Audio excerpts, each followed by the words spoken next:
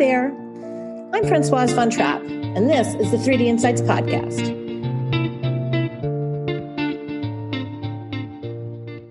So, hi, everyone. This week, we are recording live from SEMICON West 2022 at the Moscone Center in San Francisco. And I am sitting down once again with the team from EV Group. I have Paul Lindner and Dave Kirsch. Hi, guys. Good afternoon, Françoise. Thanks for having us. Yeah, thanks for joining me on the podcast. Good afternoon. Well, it's only been 6 months since the last SEMICON West because SEMICON West 2021 took place in December because it was postponed from July. But usually, for those of you who aren't familiar with SEMICON West, this is an event that takes place in the industry every year in July. And for me, this is number 16 if you include virtual SEMICON West in 2020. Paul, how many SEMICON West have you been to? I think my first one was like 30 years ago, and I missed only a few. Maybe the 25th. Maybe the 25th. You've actually missed some, though. Yeah. Actually, you weren't here in December, were you? No. No, because you couldn't travel? Yeah. Okay. And Dave? This is going to be painful, but I am on my 34th consecutive SEMICON. You know, you did this right out of high school, right? I did. Yes. Yeah. Okay. We were very young. Very young. Like, but within legal limits. Yeah, you know, Exactly. this is only my 16th, but I always say I was a late bloomer. I was, in my 40s before I came. At the risk of telling people how old I am. It's all okay. I was in my early 40s when I first came. So anyhow, it's really nice to be back in person. We had SEMICON West Light in December, and now this feels like a full event. What do you guys think? Yeah, actually, Françoise, I think it actually timed itself out very well for EVG. One of the big concerns was exactly how is SEMI going to posture themselves having a conference just 6 months after one after the other. I think one of the things that we've got going for us this day and age is that things are happening so fast and things are being developed so fast that it actually seems to be working this year. So we, as a matter of fact, were able to fill the booth with a tremendous amount of new equipment and new technologies. From where we were back in December, we did feature a lithoscale system, a maskless lithography system, back in December, which has proven to continue to gain much interest.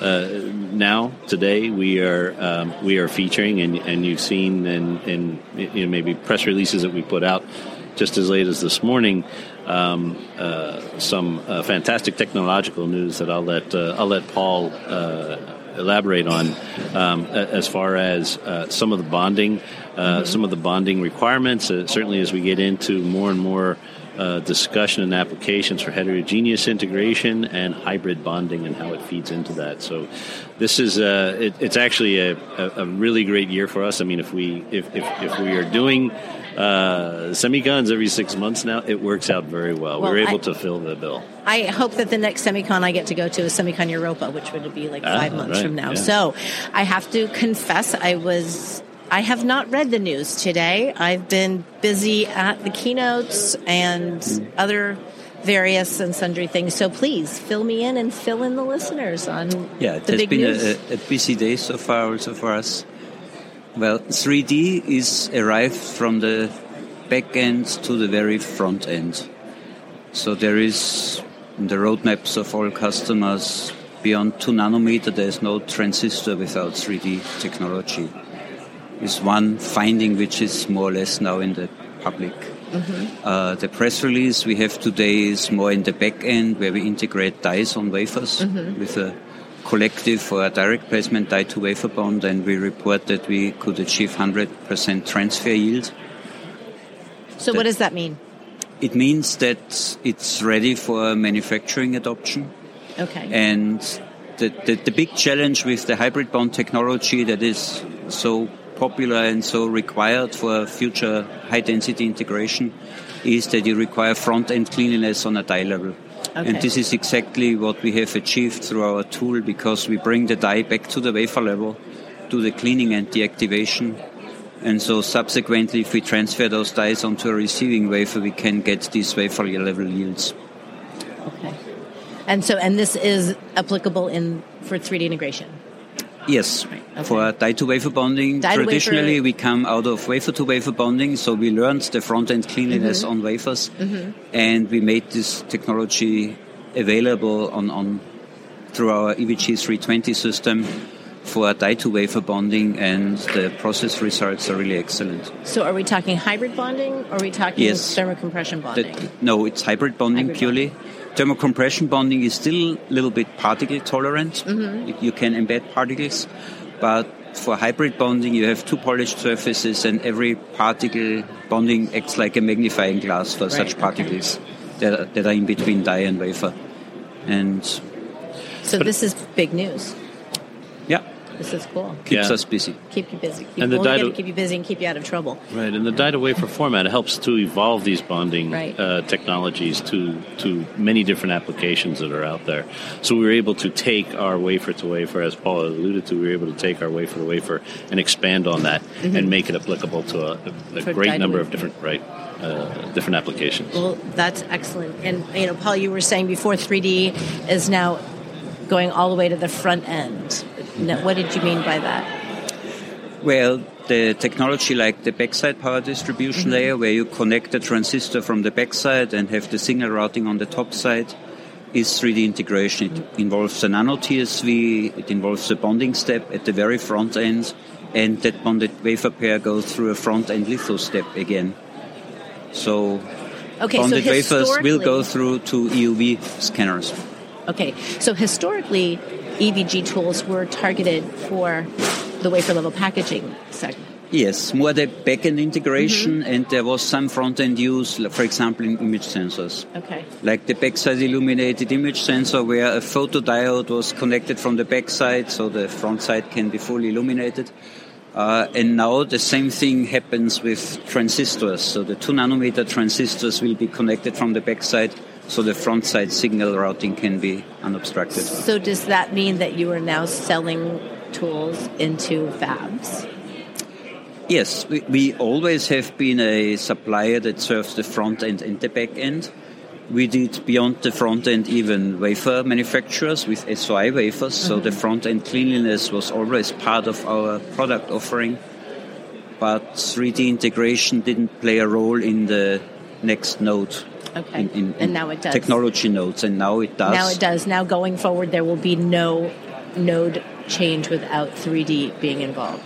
This is what we expect to see, and also at the IMEC Technology Forum yesterday, it was quite clear that the integration of power delivery and signal routing on the disintegration on two sides brings the equivalent of one node performance increase, and I don't think it will go away in more advanced nodes once that performance improvement was harvested.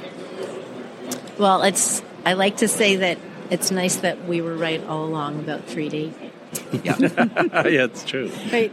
Thanks a lot, you guys. We'll talk to you again next time. Sure. Thank you. I'm speaking with Alan Weber, who is part of Symmetrix Connectivity Group, part of PDF Solutions, and they have been a 3D Insights member company since pretty much the early days, since we first started our memberships, but they have never been on the podcast. It's been a while since we've seen each other. I think that's because COVID got in the way, right? Indeed. So welcome to the podcast. Thank you. It's a privilege and a pleasure to be here. Why don't you tell us a little bit about yourself and the role you play at Symmetrix? Okay. I'm the Vice President of New Product Innovations. That's a mouthful that means I look forward to see what kind of trends are going to impact our product offerings, a combination of technology and market insight. I've been in this industry for a long time, and so I have that kind of perspective. And so I work closely with our product marketing and engineering departments and executives to kind of direct those activities.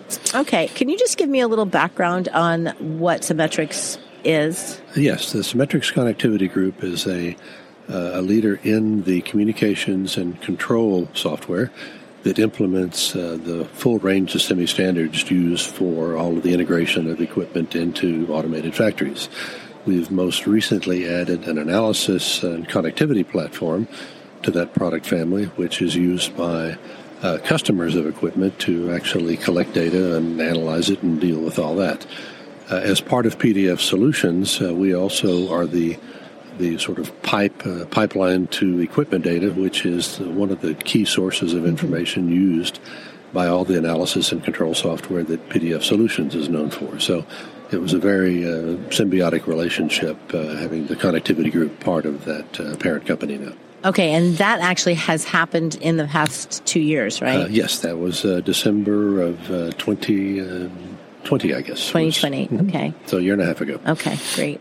And now, what your software does is you're connecting tools to tools so they talk to each other? Not so much tools to tools, although that is one of the uses. Principally tools to consumer applications that need that data. So tools to factory systems that analyze and optimize production. We also have control software that the tool makers use to implement whatever specific process control that they need. We supply a framework that can be extended and used in any process area that fully implements all of the sort of commodity software functions as well as implements all the industry standards that people expect them to comply with. So it's command and control software and data collection software. So are you pretty critical to an automated factory then? Absolutely. In fact, my wife is fond of saying that we automate the factories that make the chips that run the world. That's her one sentence summary of what I do when I go off in the weeds. This just shows how long the supply chain is, right? I mean, you are one cog in this supply chain that, as we know, the chips that run the world. What are you guys showcasing new at the show this year? Well, our newest product is actually a factory-level product. It's one that can be used by factories to do data collection and store information for analysis in sort of big data or machine learning and AI types environments. It handles all of the different connectivity standards as well as custom interfaces.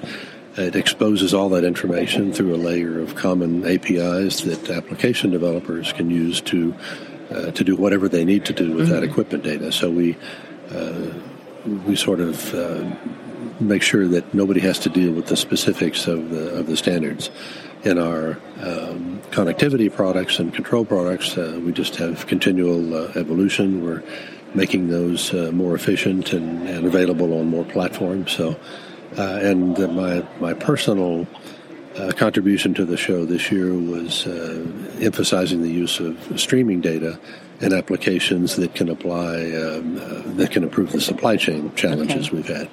And so I'm making it clear that the standards that exist and the products that implement those are equally viable for dealing with streaming data, which you use continuously to make continuous improvement rather than batch data where you may analyze something, after the fact and then figure out what to do. So looking at those technologies in the pursuit of better productivity, both equipment productivity as well as material flow productivity and cycle time, sort of sharing some new insights on how to leverage streaming data capability in our platforms for that. So can you explain a little bit about what you mean by streaming data? The most intuitive example people can relate to is the comparison between a DVR and, let's say, a Roku device. Okay. The DVR has got a variety of programs that you've recorded and stored, and then you choose when you want to watch that one. The streaming data, basically, you have a selection of things that are available in real time. You connect to one of those through your internet service provider. That flows through your modem, through your Roku device or something else, and it's coming to you as you're watching it. So you don't actually store anything locally. And so the same thing can be said of streaming data. If you have an application that needs to make a decision quickly, for example, a situation where the right answer too late is worthless. Right. A pretty good answer immediately is far better than the perfect answer too late. You can use streaming data to do sort of incremental calculations of whatever it is you're trying to monitor, identify incipient problems, deal with root causes as they happen, rather than after the fact. So then you can make some process shifts? You can on the make fly, basically? process shifts, resource allocations, scheduling, dispatching changes. I mean, as somebody pointed out in one of the talks yesterday, it's a very stochastic, random event world. And you can have a perfect plan for what you'll do for the next 3 days, and that plan will be out the window if something happens in the next 5 minutes. So you may have to replan your dispatching strategy, every half hour or so. And if it takes a day to calculate that half-hour replan, then it's worthless. So you need to be able to do incremental replanning based on the things that happen, i.e. streaming data, in real time, so you can adjust to the randomness of this manufacturing environment. Okay. So that's the use of streaming data is particularly appropriate for applications that need a good answer quickly. Okay. And there are a lot of those. You mentioned a presentation that you heard yesterday. Makes me think, what did you come here to SEMICON West to learn this year? Thanks for listening. We'll be right back. When it comes to influencer marketing, there's a podcast that covers it all that you will want to add to your playlist. The Influence Factor by the Influencer Marketing Factory. They talk about influencer marketing, social media, the creator economy, social commerce, and much, much more. They cover all aspects, including the creator economy, social commerce, the latest trends, the metaverse, TikTok trends, and that's just the beginning. The Influence Factor by the Influencer Marketing Factory. Add the podcast to your playlist right now.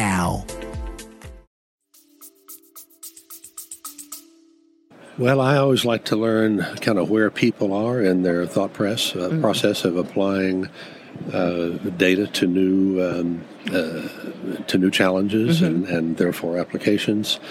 I'm fond of saying that, when you're a hammer, everything looks like a nail. So we're in the communications and control business, so most problems to us look like communication problems. And so if we can figure out a better way to use the data that we have available through our software, then that creates a continuous improving market for our products. And so I'm here to see what kind of challenges people are having to deal with, what data they need to deal with those, and how we can help them access and use that data. And are you finding the answers? Oh, yeah, I found some very innovative. I had a couple to offer, I thought, and I'm learning some very interesting ones from the people that come by. Some very surprising ones, actually. So it's great to be out here and listening again. Great. Well, thank you for joining me today. Thank you so much. Once again this year, the Design Automation Conference, or DAC, was co-located with SEMICON West. And some of our members are actually exhibiting there. So I stopped by to see what they're up to. Right now, I'm speaking with Faraz Shaukat of Anemoy Software. And the last time we spoke was during SEMICON West and DAC in December. So hi, Faraz. Welcome to the podcast. Hi, Francoise. Thank you for setting this up again. Really appreciate it. It's good to see you. Can you give us a refresher on what your tool is for? We have two tool offerings. There's Thermal Solver, which is it lets you enter 3D geometries with power and material information, and you can design and build up geometries with 3D stacked die, multi-chip modules, and simulate them often in seconds or minutes, which allows for very quick early architecture level exploration. So you can very quickly try different things, different stack-ups, different placements, parameterize it, and just run very big designs. Okay, and I think this is the tool we talked about in December? This is the tool we talked about in December. And you've added one, though? We've had the Power Meter tool as well. Okay. Which will let you model power states at the system level. The two tools do talk to each other, as power and thermal are related. They're almost pretty much the same thing. And what we've done with the Thermal Solver is really speed it up. I mean, almost 100x to where it was before. We're working with bigger customers and even more complex designs, staying at the early architecture level. Right, okay. And are these targeted towards, you said, multi-chip modules and SIP. What about chiplets? So chiplets as well. So we have some demos here. You can see a chiplet example. Okay. And it runs in a few minutes. It's pretty complex. Can you show it to me? I can show it to you here. So this is a 7-chiplet example. Okay. Made for a low power application. You can see. So this is a model. This is a model. Okay, so what I'm looking at, and this is really cool because you can rotate it in different directions, so you can see like the underside, you can see the interconnects, and you can see it looks like there's dividers, so vertical and horizontal dividers. These are dividers. cut planes in the design that you can then look at cross-section in the solution. So this thing simulates very quickly. You can enter in a lot of information, material information, all the BGA, IOs, and everything. Solve it. You'll get a 3D color contour map across your whole design. You can look at the whole design, or you can look at individual planes. So you can see heat map for this tool. And what would someone use this for? So they can check the placement of their different chiplets. Okay. How tightly you should place these. One may be particularly hot. The others may be sensitive to heat. And you want to see how close you can place this because space is money on these devices. So can people find out more on your website? They can find out more. Can they try these out or see demonstrators or demos on the website? There's a white paper. There's some abstracts there. Okay. They can email us and we can set them up with a demo license. Okay. And they can try that. And then because it's on the cloud, we can very easily share demo examples. Okay. So once they get into the tool, they can download those and play with those examples very quickly and see what's going on there. The tool is very easy for anybody to log in and start using, but at the same time, you can run very complex workloads with chiplets, 3D stacks, complex shapes, circles, cylinders, any irregular shape they can think of. There's a lot of flexibility and simplicity. Okay. Well, thank you, and we will keep checking in with you guys, see how things are going. Thank you, Francoise. Right. Take care. Bye-bye. I'm sitting with Monita Pao of Onto Innovation, and the Onto Innovation is one of our community members. Good to see you, Monita. How are you? I'm doing great. How are you? I'm good. It's been a fun week so far. We're in day 2 of SemiCon West. Monita, can you tell me a little bit, before we dive into the news that you guys have to share, a little bit about your role at Onto Innovation? So I'm the Strategic Marketing Director for Advanced Packaging. Okay. So overseeing our strategy going forward in advanced packaging specifically, I think right now, the industry is gearing more towards the heterogeneous integrations, 3D stacking, and all these things. So these are my focus area. Okay, great. So you have some big news to share with us this morning. What happened today at SemiCon West? Right, Onto just won the 2022 Best of West Award for our Atlas V Optical Critical Dimension Metrology tool. Okay, and this is a front-end tool? Yes, exactly. Okay, so that's big news for the company in general. Yep. So what did you want to talk about that you're showcasing for the advanced packaging side of things? I think for advanced packaging side, I think as I mentioned earlier, the industry is looking into chiplet integration as well as heterogeneous integration in a 3D manner. So some of our products actually are gearing really towards those kind of focus area. And I think especially for our chiplet integration, the form factor becomes a lot bigger, and some of our panel lithography tool and inspection tool are targeting that market for sure. And in terms of 3D stacking, hybrid bonding technology, I think there are many aspects that are important. So inspection at a metrology level, as well as a particle defect detection level, would be very critical in order for the industry to be able to enable that kind of technology moving forward. So why is particle detection so important for hybrid bonding? If we are thinking about the dimensions of what we are trying to look at, maybe at 10 micron bond pad and things like that, a very small particle, for example, in the past, maybe a 1 micron particle would not be that much of an issue if the CD are bigger.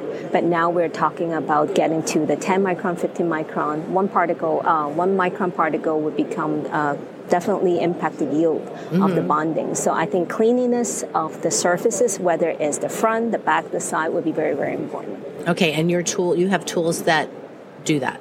Yeah, we actually have tools that are targeting, inspecting these kind of possible issues on hybrid bonding. Okay. And then on the lithography side, you play in the fan-out wafer level packaging space. Panel level packaging, I think there are two types of panel level packaging, right? One side is the reconstituted panel, which is the traditional fan-out packaging that we have lithography to that are targeting that, as well as inspection to. But the other area that is a lot of focus for the company right now is using our panel tool to get into the advanced IC substrate space, which as we see more and more of the customer trying to do chiplet integration on substrate, so that would be the part that we're focusing on as well. Okay, and has the industry, are they standardizing on any specific dimensions for the panels yet? I think there are two camps right now. There are two sizes that the customers are focusing on. And I don't think there is a clear standard, but definitely there is one that is, I would say, being more adopted in the customer side. Okay, so let's talk about the show a little bit. How does this SEMICON West 2022 compare with SEMICON West 2021, which happened in December for you guys? So I did not attend the event in 2021, but when I heard from my colleague, it was a lot quieter, and most people have their mask on. So, but right now what I'm seeing in here is the participant level is very similar to pre-pandemic level, which is what I had experienced. And also you can see people's faces. Finally, I get to see people's face again instead of half covered and just showing my eyes. People look different when they cover their bottom half of their face. I'm really surprised. Like, there's always a pause when you run into somebody and like, I know those eyes, you know? Yeah. But now it is. So it is. It's great to see the whole face again. Right. Okay, well, it was great talking to you, and we will hope to talk to you next time. Yep. Right. Thank you. I am here at the Class 1 Technology booth with Byron Exarchos, who is the CEO of Class 1 Technology, and they're relatively new members to 3D Insights. So I wanted to give them a chance to tell a little bit about the company to our listeners. So welcome to the podcast, Byron. Thank you, Françoise. It's my first podcast ever, so I'm excited to be doing this. Yeah, so Class 1 Technology, we've been in business for 10 years. We're headquartered in Kalispell, Montana, and we design and manufacture advanced single wafer plating and wet process tools. And we now have over 400 reactors installed worldwide. Our core technology is in advanced plating.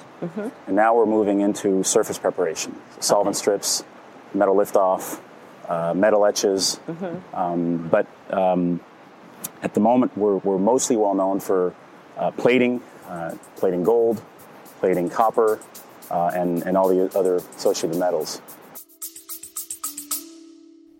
Thanks for listening. We'll be right back. You love listening to podcasts, but have you ever thought about starting your own podcast? Maybe you want to build a brand, grow your business, or are looking for an excuse to talk about your favorite hobby. Whatever your reason for making a podcast, Buzzsprout is the place to start. Since 2009, Buzzsprout has helped over 300,000 people launch their own podcasts. Buzzsprout walks you step by step through the whole process and will give you powerful tools to start, grow, and monetize your podcast. Ready to get started? Click the link in the show notes to get our free step-by-step guide to starting your podcast today. So you know that most of our audience is interested in what's happening in the heterogeneous and advanced packaging space. And I know that as we get closer to more front-end type technologies in the packaging space, such as hybrid bonding, that surface preparation is really critical for the success and to achieve the yields that we're looking for. Yes. So I think that's one of the reasons that you've become part of our community. Yes, absolutely. I mean, we're heavily involved in hybrid bonding. One of our top markets and focus areas is photonics. Probably our number one application for plating and also surface prep. And that goes into VCSELs, LEDs, micro LEDs. Where we're working on most heavily and specifically on hybrid bonding is in the micro LED area. Hybrid bonding is, at the moment, the preferred and chosen path for these high density interconnects. In fact, we just had a press release 2 weeks ago that focused on our new partnership with Fraunhofer Institute, the Fraunhofer ENOS Institute in Chemnitz, Germany. Yep. And so we're working with them, very closely.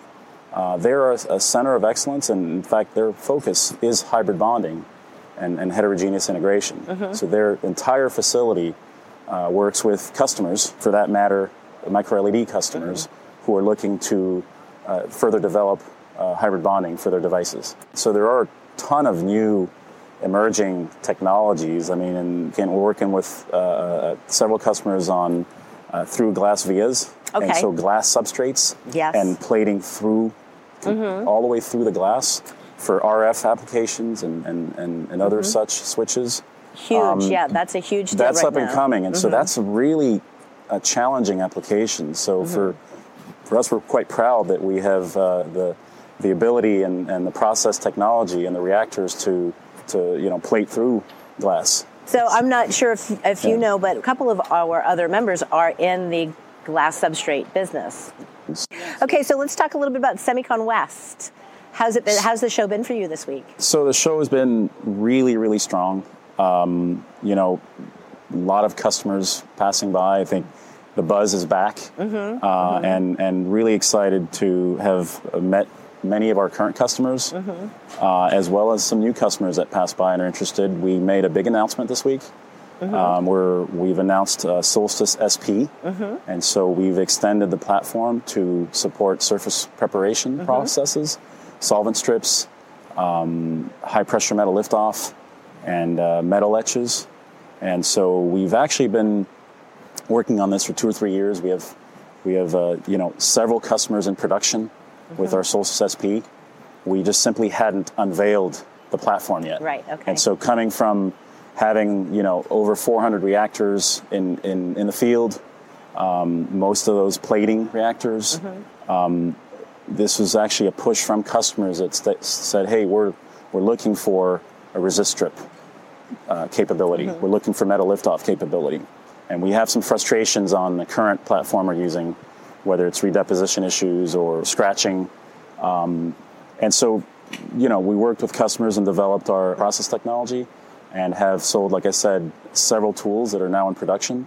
We chose this show and this week to make an official unveiling and an announcement that, hey, Solstice SP is now formally available. Whether you're working on a wet bench or an older system and you're looking for a modern, advanced, wet process system, our Solstice platform is now available with a suite of surface prep capabilities. Like I said, solvent strip, high pressure metal liftoff. And we have several unique advantages to our design. So we've had a ton of great conversations this week. Like I said, both customers that are current customers that have one of our plating platforms and said, "Hey, we love the Solstice. We like its performance, its reliability, and it makes complete sense to expand the footprint and have a surface prep version of it right next door, right? Same parts, same service, a lot of economies of scale there." As well as new customers that saw the announcement and said, "Hey, listen, we're excited that you guys are getting into cleans and we're in the market, and we would like to consider your Solstice. So can we run a demo?" We have an incredible technology development center. We call it the TDC, and it's we have about 12 engineers that are there and focus on demos, on product development. So we're very proud of our TDC and our ability to work with customers, to respond to demo requests, to process challenges. We think we respond very quickly, very professionally, and we look forward to these new inquiries that we received this week. So very exciting. Great. Well, thank you for joining us. It's really nice to have you guys on board as members, and we look forward to doing more with you. We as well. We look forward to getting more and more involved. Thank you, Françoise, for this opportunity. Have a great day. Same to you. Thanks. Good morning. I am here with Meg Conkling. Hi, Meg. Hi. How are you doing today? I'm doing good. Day 4. Day 3. See, we lost track of days already. So Meg is here from Yes, Veeco. Veeco is I am. one of our member companies, and we are catching up. Meg's actually been on the podcast. If you've listened before, you may have heard her speak with our Semi-Sister Breakfast conversation that we had at ISS, and we talked at Semicon in Yes. December. That seems so long ago. It does. It was So only 6 months. It was only 6 months ago. We're used to having Semicon West once a year, so we've had it twice in the same. Well, not in the same year, Yes. But within 6 months. Within 6 months. So we're making up for COVID. let's talk about last time versus this time. Yeah, actually, I think we spoke at ISS, and Yeah. and things were going crazy off the rails. Everybody was supply chain, and how are we going to do all this? And double bookings, triple bookings, and I think from the tone I'm getting in the market right now, things are still very, very busy. Yeah. Things are still booked out. Yeah. But I think there's definitely going to be a little bit of a course correction because inventories are getting fulfilled. And I believe in the market with so I've been in the semiconductor industry for 38 years, and I think that there's going to be a pause, in my opinion, but I don't think there's going to be a downturn per se. And a part of that is part of the, the long lead times are going to catch up. And there's the other thing that might affect everything, obviously, is the inflation and the geopolitics and what's happening. But the overall semiconductor industry, different segments are continuing to grow. Our lead times are basically way out there still as of today. Now, are you guys, as equipment manufacturers, having an issue with the chips, needing the chips to make the tools to make the chips? Yes, of course we are. All of us are doing that. Yeah. Absolutely. I think the worst is over. Yeah. I think if you look back during the last 6 months, it was a very difficult situation. I also think that deliveries are going to start to come back in. Veeco especially, we are positioned incredibly well for the latest technology nodes, 7 nanometer and below, for our laser spike anneal product, back-end AP300 product. And we've actually doubled our capacity, and I think I talked about that. We've doubled our capacity in our manufacturing and made that commitment. And, of course, it takes time to catch that up, but as things grow, we're positioned to grow with it. So, for example, I talked to you in December, and we were, 12 plus months out. Right. But by next year, we will catch up. Right. And it'll be more realistic lead times. So that's basically where we stand. From a chip demand perspective, do you think that, there's still a shortage, but Yes. there's also a slowdown in consumer spending? Yes. So in on certain segments, so yes. certain segments, certain products, Yes. are not putting that strain. Correct. Right. Correct. Automotive automotive- it's still in a very tough situation. Yeah, and automotive. I listened to Bertolt from Volkswagen on in the keynotes. Right. And one of the things that really struck me about that keynote talk was that they're not interested in 5 and 3 nanometer. They're looking for 40 nanometer and above. That's right. And talking about 8,000 semiconductors in their Porsche Titan. Actually, the electric Porsche Boxster S that's coming out in 2025 that I'd like to get is they've doubled their chip requirement. I bet you would like to have one of those too. In a perfect world. Yes. Yeah. Yes. It would be lovely. It would be lovely. So that market segment. I honestly have a real issue with paying as much for a vehicle as I might for a small house. Yes. Or, yes. I don't want to have a mortgage on my car. Yes.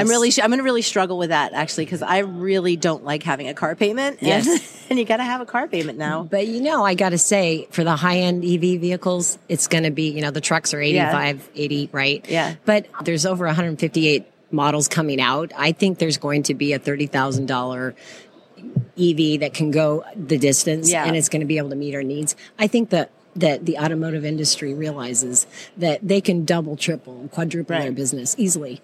Excuse me, if they can come out with something that is like what you talk about. I can actually afford the car payment. Right? Yeah, exactly. And I think that there's going to be consumer demand for that. I mean, I think they really set their sights a few years ago on how it's going to be the sharing economy, and people are not going to own cars; they're going to share cars. And I don't know if that's still the mindset, especially since COVID. Because who wants to share a car with somebody that you don't know? I mean, ultimately. So we'll see where that goes. Yeah. The other thing that was interesting is that he said these chips, regardless of, it's not autonomous vehicles that's driving the chips. It's the electric vehicles. It's all of the other infotainment, the safety that is driving the need for more semiconductors. So it's not even the aspirational need for autonomous vehicles that seems to have simmered down a little bit. Yes. The hype, it's coming down the other side of the hype cycle, I think. But I agree, but don't forget the data center space, and all the data, all the AI, and all that is driving consumption. Again, that space is growing significantly. Right. We look at what Intel and how they're positioned to meet data center requirements, and their business can really explode very quickly. So, tell me about what you guys are showcasing here. Yeah, so I mentioned about we're positioned for the laser spike anneal product. If ever anybody'd heard of Ultratech in the past, it's a part of our Ultratech division. And we're really excited about the technology extension that the laser spike anneal provides. Our newest platform that we've introduced actually takes customers like the high-end logic, high-end DRAM from the node today to 3 to 4 years out for the same platform. That's quite significant, I think, because our competitor has basically a solution for this node and this node only. It's a low-cost solution, but customers realize that when we invest once, it's going to last through from 7 nanometer, 4 nanometer, 3 nanometer.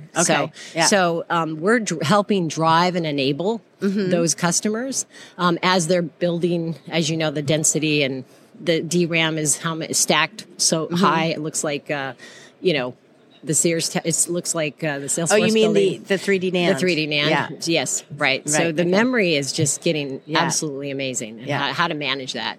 So we're providing that technology. And then we still have our AP lithography, the back end. As you know, everybody's talking about advanced packaging and all that technology. It's interesting. A year ago, 2 years ago, nobody talked about the back end. It was like nobody. Well, we did. We always talked about the back end. Right. We knew. We knew how important it was going to be. Yes. But now we're feeling really vindicated right now. It's like, I told you. I said in 2007, advanced packaging is going to save the world. That's right. And it took a while. That's right. I'm a visionary. You are. I know you are. I know you're a visionary. You can see things, but we're providing the AP lithography solution for that as well. Awesome. And we've been involved with all the large companies. So that's a lot of a lot of And then we have IBD, which is ion beam deposition, which is it's a competitive product to the current PVD platform. Physical vapor addition. Right. So we're looking at the metals, tungsten silicide, ruthenium, and we have a new product that we're launching, and we will have beta units coming out at the end of this year, and we will be competing and providing that technology as well. So all those are smack dab in the middle of the growth that's going on for the technology enablement in the semiconductor space. And so I expect within 2 years, we will double that business. Well, we will be watching. Yes. And we will catch up next time. Yes. And thank you so much for taking time out. We'll see you later. Absolutely. I'm here with Jim Garska from Plasmatherm, and Plasmatherm is our newest community member at 3D Insights. In fact, they signed up this week because they saw how much fun it is to be part of this community. Yeah, welcome, and thank you for having me today. Yeah, welcome to the podcast. Thank you. So here it is, day three of Semicon West, and so we can talk about what have you noticed this week? It's good to be back in person. People were excited. There's a little energy at the show, certainly compared to December. Right. So you were here in December as well, right? December, correct. Yeah, I was too. I liked December because there were the people who were here really wanted to be here. They wanted to be here. I kind of feel like that's the same vibe to the last couple of days here, too. But at least we get to see people's whole faces. Instead of I don't know if that's good or bad. I started to get to know people by their eyes. Like I could probably identify people now with masks on where in December it was like, what? Yeah. But anyhow, because you're new to the community and it's the first time you've been on the podcast, let's let listeners know, what is Plasmatherm all about?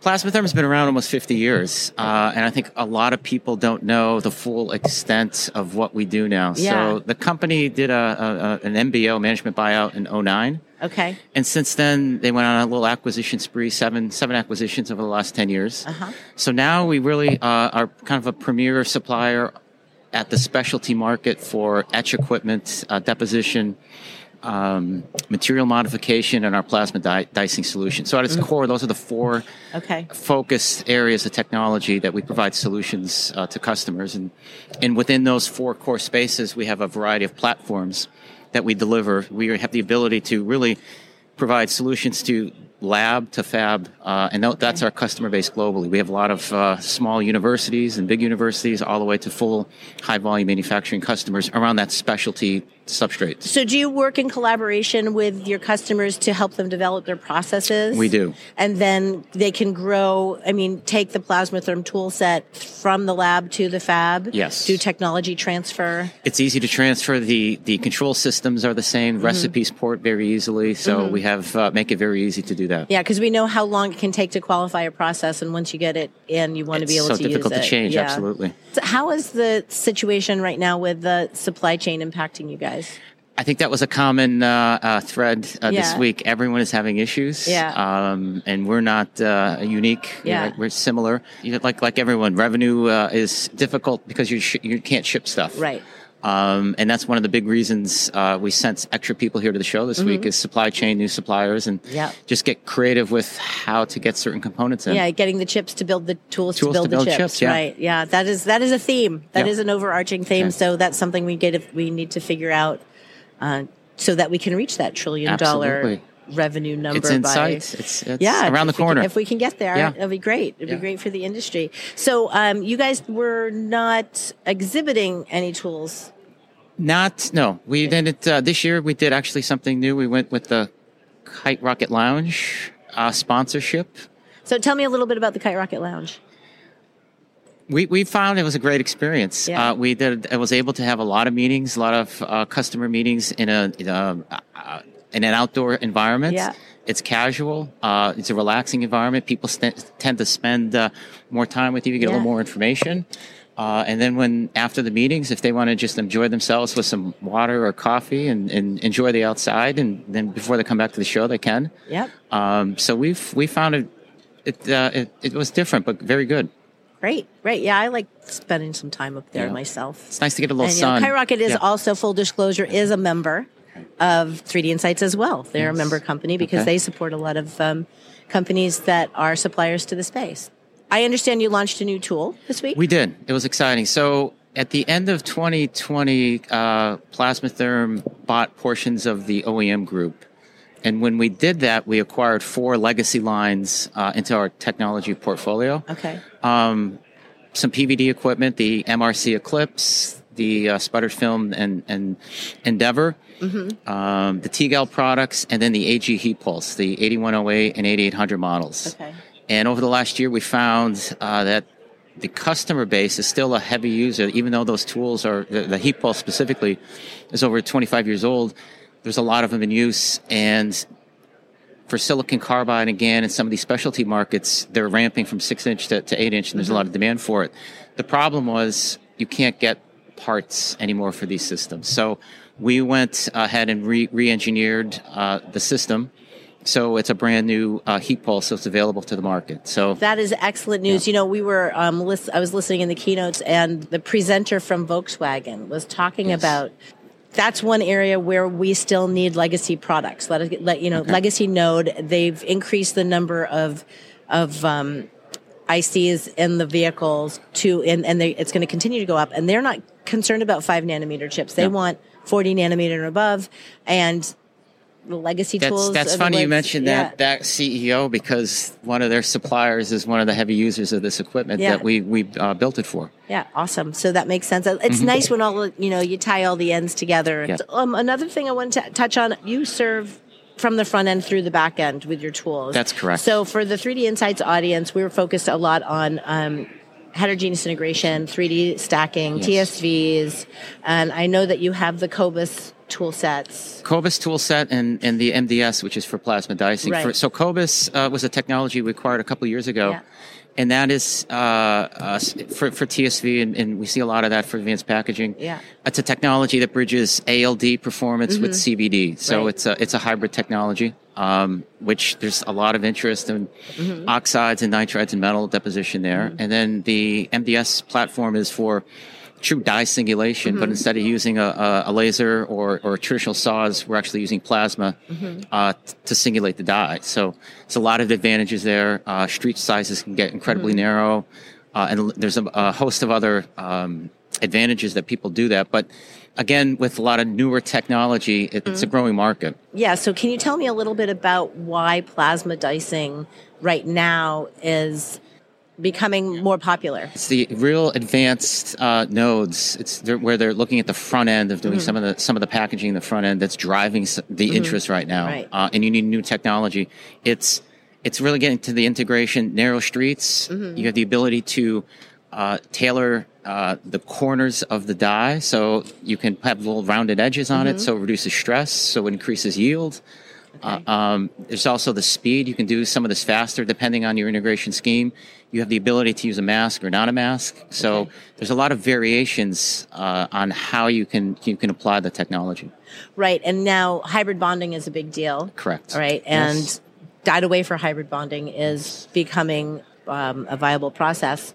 Cleanliness is a big issue. I know that dicing is a dirty process. There's a lot of particles when you're dicing. Right. So can you talk a little bit about the benefits of plasma? Yeah, with plasma it's clean. It's just a gas, so it's easy to do. And with that technology, we partnered with Disco, who's the leading expert and supplier in the back end with all of their systems. So we work with Disco since 2016 to provide this technology. So when they're engaging with customers, it's there. So they're the leader with the saws and lasers, typically for those applications.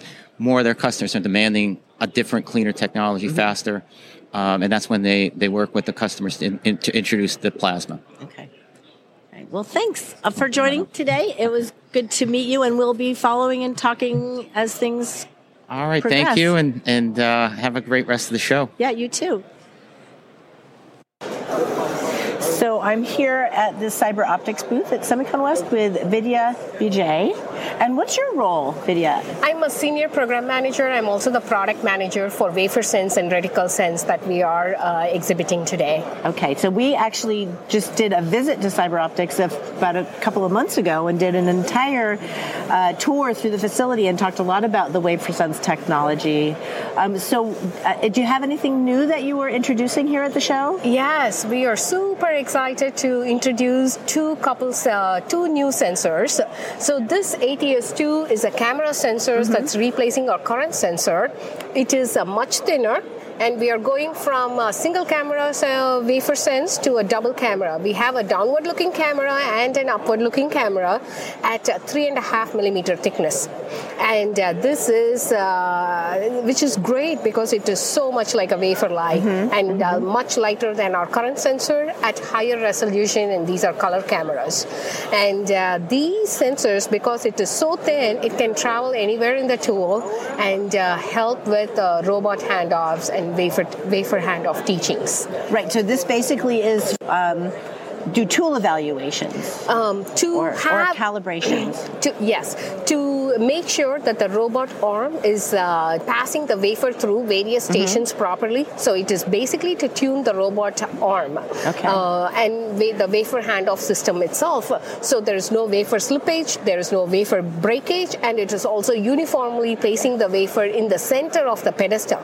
So that is important, how the wafer is placed. It is not biased to one side or the other side. So because when the next time it picks up for the next process, it can break or slip or does not place uniformly, then it can get plated properly. It can help with eliminating so many issues. Okay. And all of this can be done without opening the tool. Okay. We are wireless. We don't have to break vacuum, and we can go up to 60 degrees Celsius, so they don't have to cool the tool completely down to room temperature. Okay. So if they are opening up the tool, they have to completely, cool it down. They don't have to do all that. So we save a lot of time with that. Okay.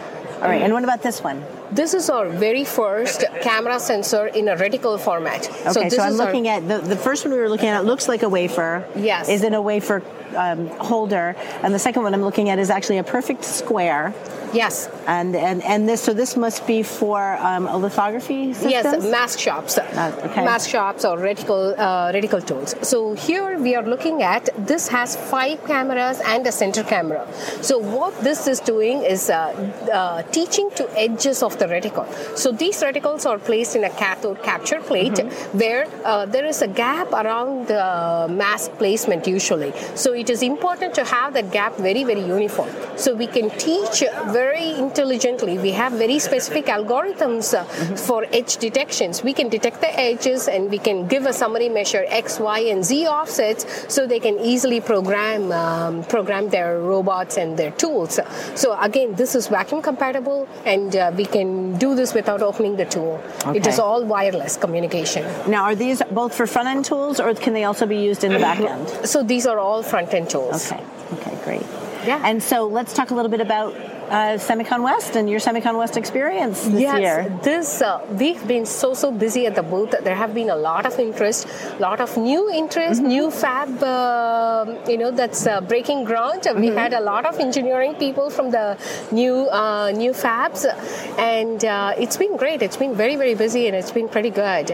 And the talks itself has been very interesting. I do see the trend change from smart systems to all sustainability this year, which is super exciting.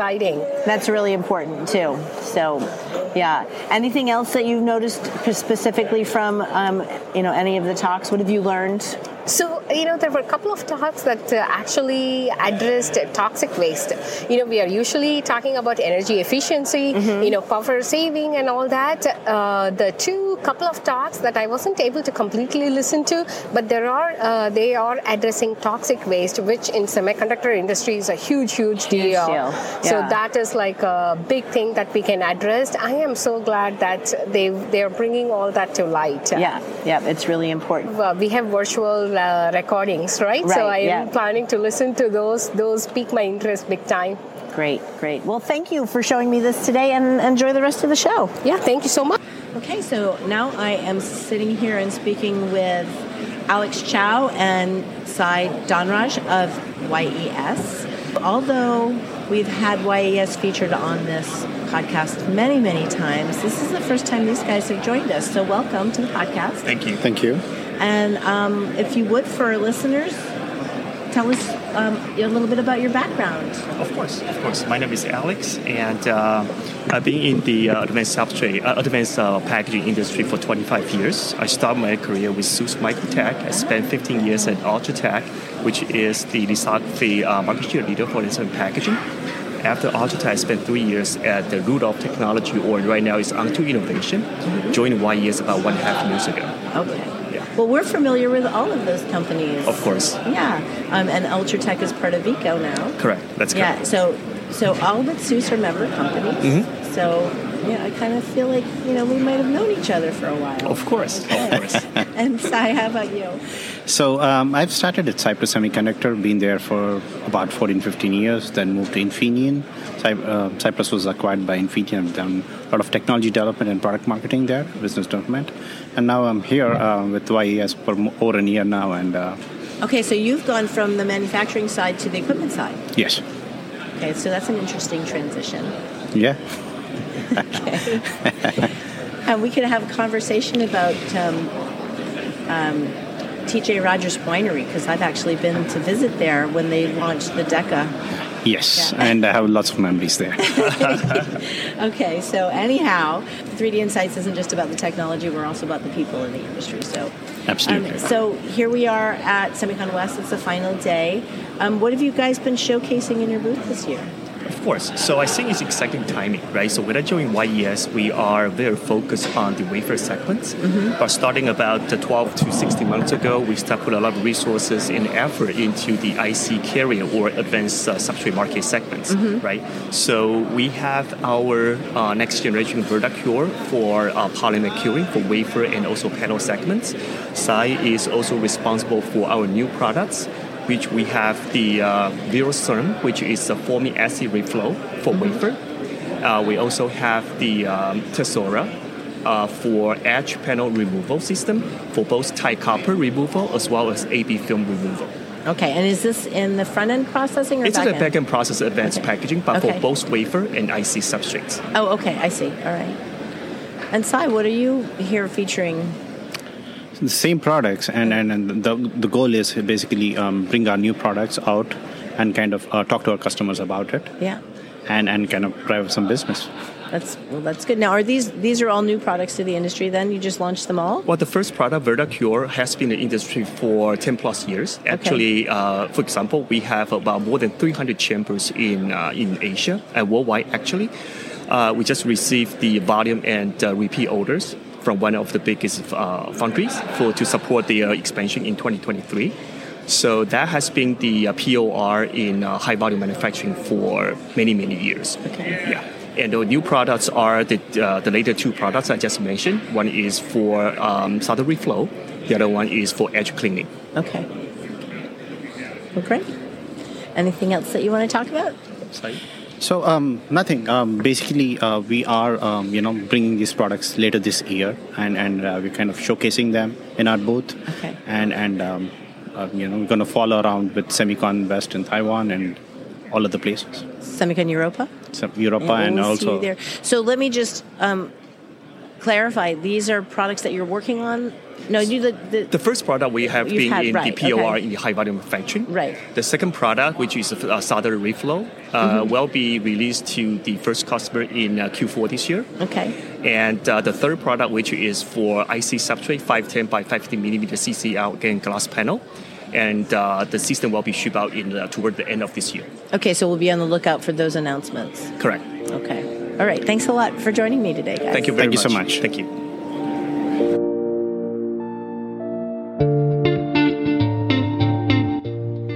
There's lots more to come, so tune in next time to the 3D Insights podcast.